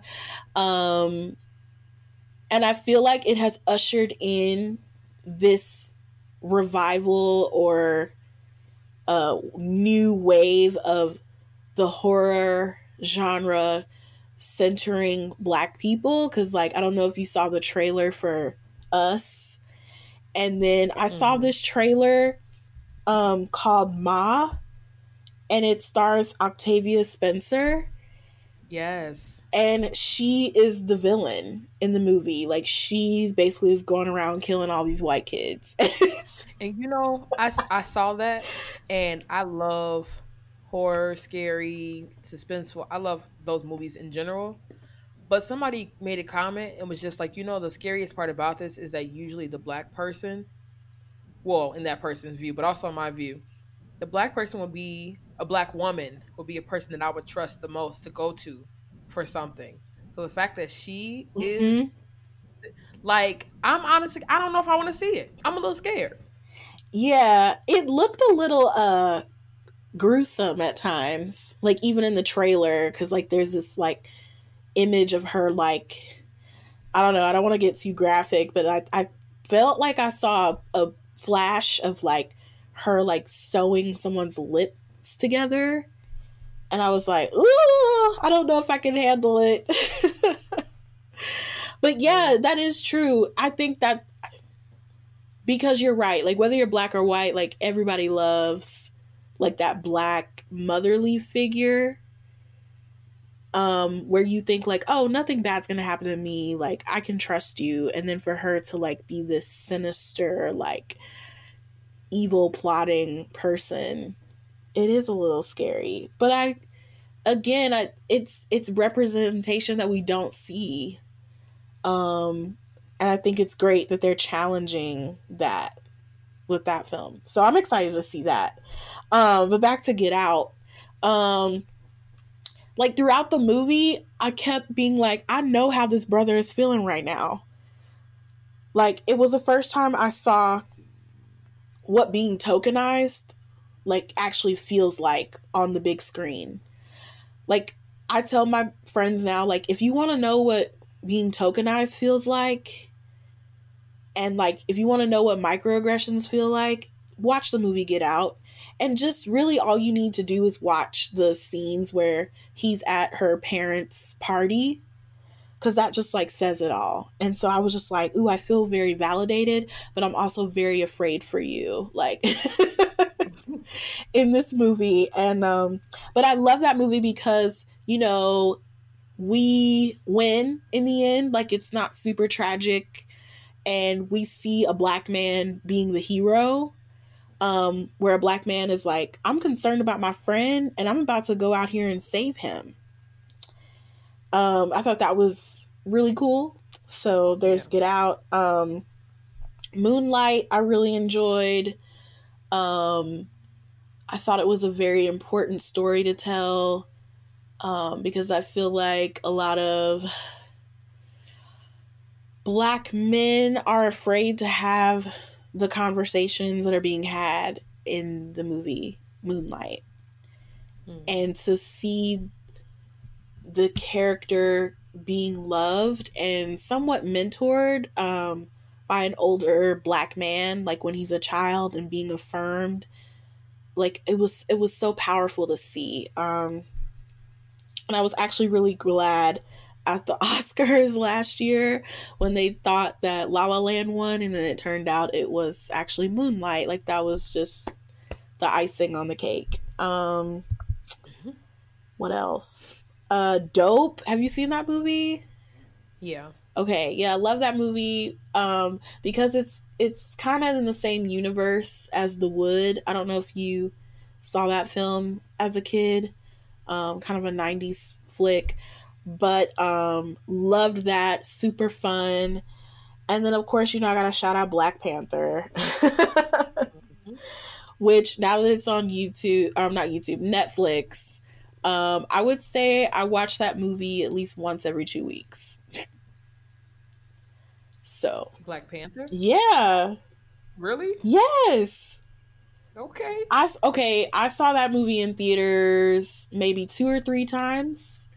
I saw it with my parents, and then I saw it with some of my friends in Found, and like I think I saw it maybe one more time in theaters, and then when it came out on Netflix, I was like, I gotta watch this again and again and again. I don't know, I love the aesthetic of the movie. I love the soundtrack. The soundtrack is on repeat all the time. Um, I don't know. I mean it is, I mean it's a typical Marvel movie, but it's more than that. Like it kind of plays into what I was saying earlier about, you know, us celebrating blackness and like looking towards the future and not just wallowing on the past. And I felt like that movie really captured that aesthetic for me. And to I don't know. Um Yeah, and to see like beautiful black women like being warriors and just super badass and like the costumes. I don't know, I just really love that like gladiator type aesthetic. So it's, yeah, it was very vibrant and colorful and fun. I don't know, it kind of gets me in a mood when I'm feeling low. So I just put on Black Panther. Nice. Wakanda forever. And then my celebrity crush is Samira Wiley, who she played Pusey in Orange Is the New Black, and then now she's also starring on The Handmaid's Tale. I don't know, I love her a lot. I think she's doing really good work. And I just wanted to shout her out because I'll watch anything that she's in at this point. So that's really all I Obsessed. have.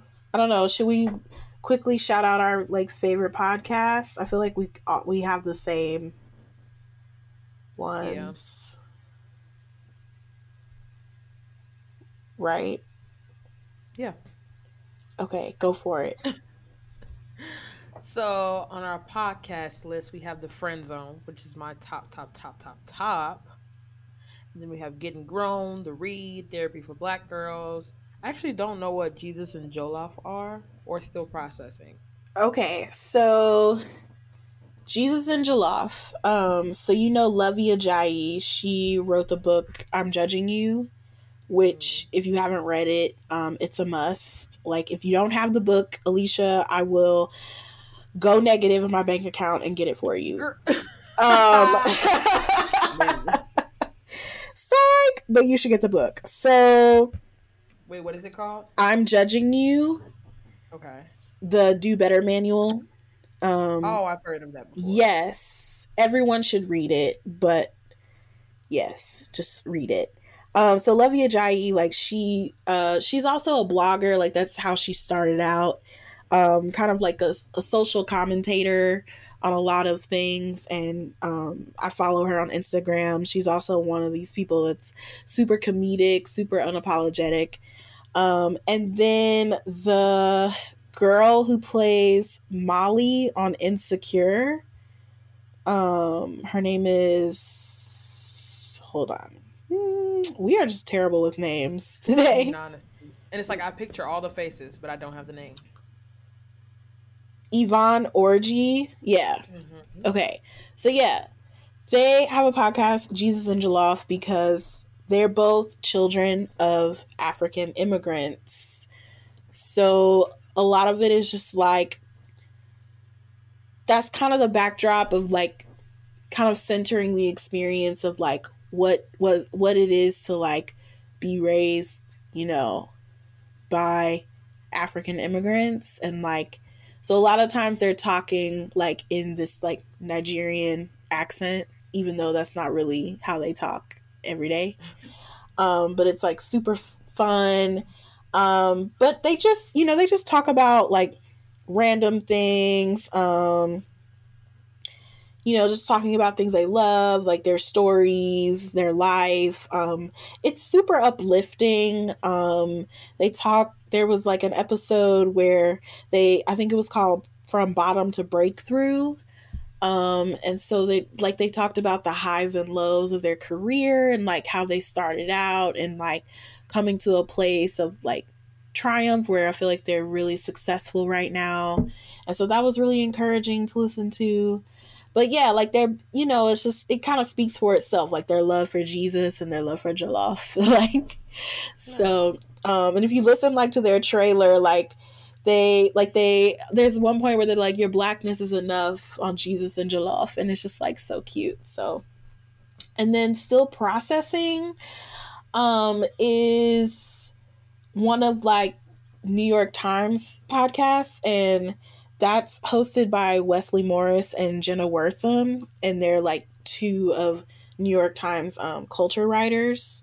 And so they talk a lot about like movies and TV and art and music and things on the internet and like all that kind of stuff. And I love hearing their take on a lot of those things and how it intersects with like the greater conversation, that needs to be happening. So I would highly recommend that as well. And then Small Doses with Amanda Seales, like that's one of my top faves as well. And so she kind of structures that like where she talks about the side effects of ... and so she'll just have like a different subject every week.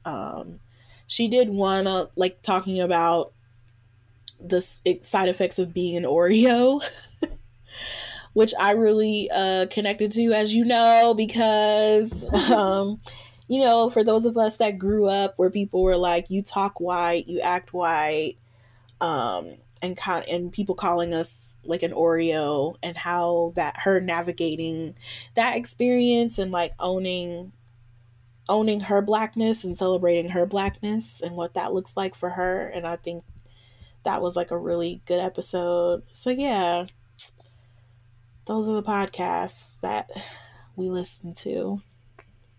Yes. Really quick before we wrap up, I just wanted to shout out two personal people on my list. Mm-hmm.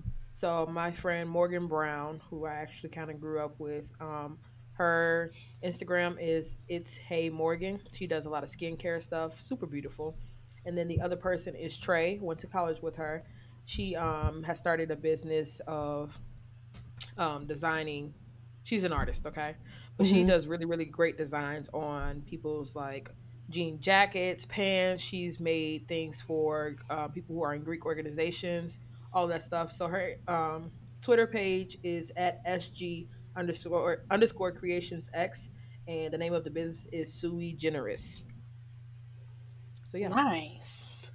Yeah. Yeah, I guess I'll go ahead and shout out my personal people too. So Ro Brown, she is a dancer, choreographer, teacher here in Nashville, but she also just started a podcast not too long ago. It's called Screw It, Let's Talk About It. And that she just talks about all the things. So I would highly recommend you checking her out. And then Courtney French, who I actually went to high school with and we just stayed in touch ever since. She's an amazing, amazing, amazing, amazing dancer and choreographer and teacher. She teaches class every Friday at Millennium Dance Complex in Nashville. And then she has her own dance company now called Ink Movement. And when they actually released different movement installments on basically on all the social media platforms. And every time she releases a new episode, like it just gets better and better. So she's super dope. You can follow Ink at Ink Movement _ to get like the latest of those episodes. And then I can't not shout out my baby brother. He's not my biological brother, but my brother in life and in spirit, Albanus Terry. I've known Terry since he was a wee boy. And he's grown into such a beautiful, loving, kind young man who, like, he's a singer, he's a dancer, he's a choreographer, he's a model. Like, what does he not do? He does it all. But he has a new mixtape out, Elephants and Flowers, and you can listen to that on SoundCloud. And then I'll link all his like info in the show notes because he's amazing and I love him. And he's one of these, he's one of the artists. I always tell people, like, your talent will get you in the door, but who you are as a person is going to keep you in the room. Mm-hmm. And he's definitely one of those people that you want to keep in the room. And I know that, like, you know, it's all God, but it's also like who he is and who he embodies to be. And like, I just, whenever I'm in his presence, like, I feel so much better about myself and I feel so much like affirmation, not just as an artist but as a person. So yeah, you will love his work in whatever capacity you consume it, whether it's through taking his class or just enjoying seeing him move or listening to his music, whatever that is. So check him out. So should we go? We need to just go straight into shameless plug. Yes.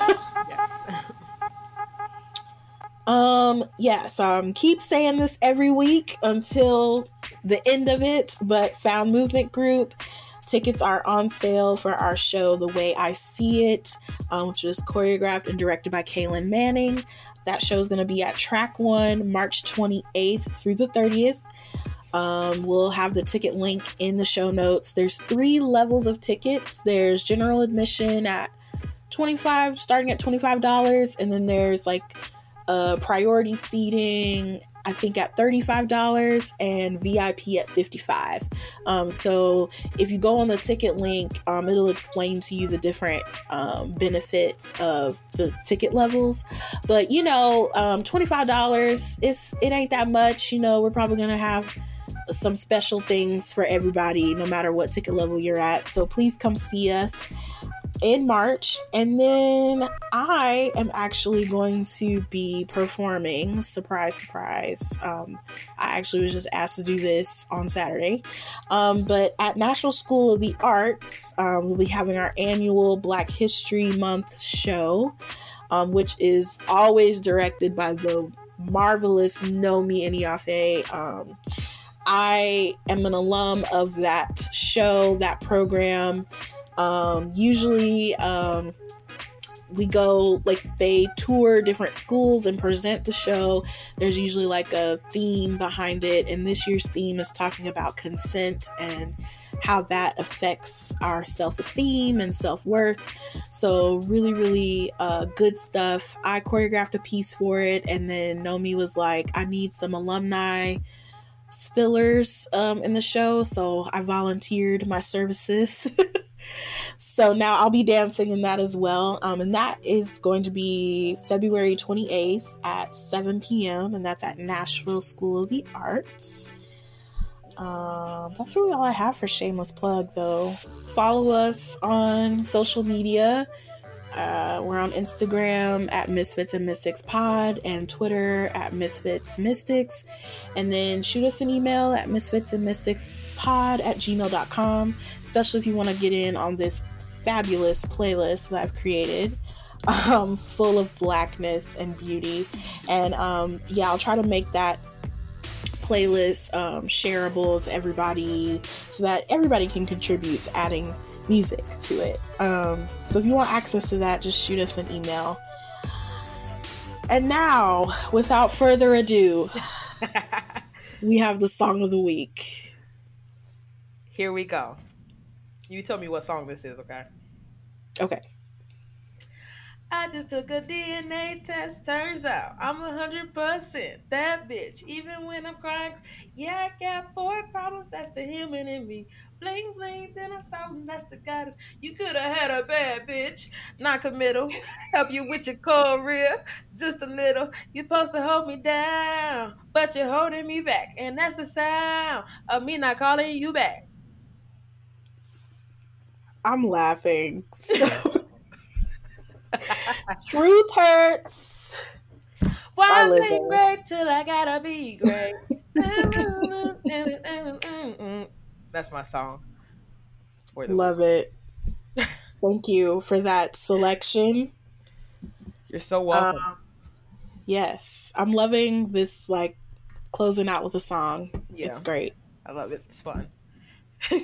All right. Well, I don't really have a benediction other than stay warm, stay dry. It's raining so much here in Nashville, y'all. So she said it's raining, baby. I looked outside. There is snow on the ground here.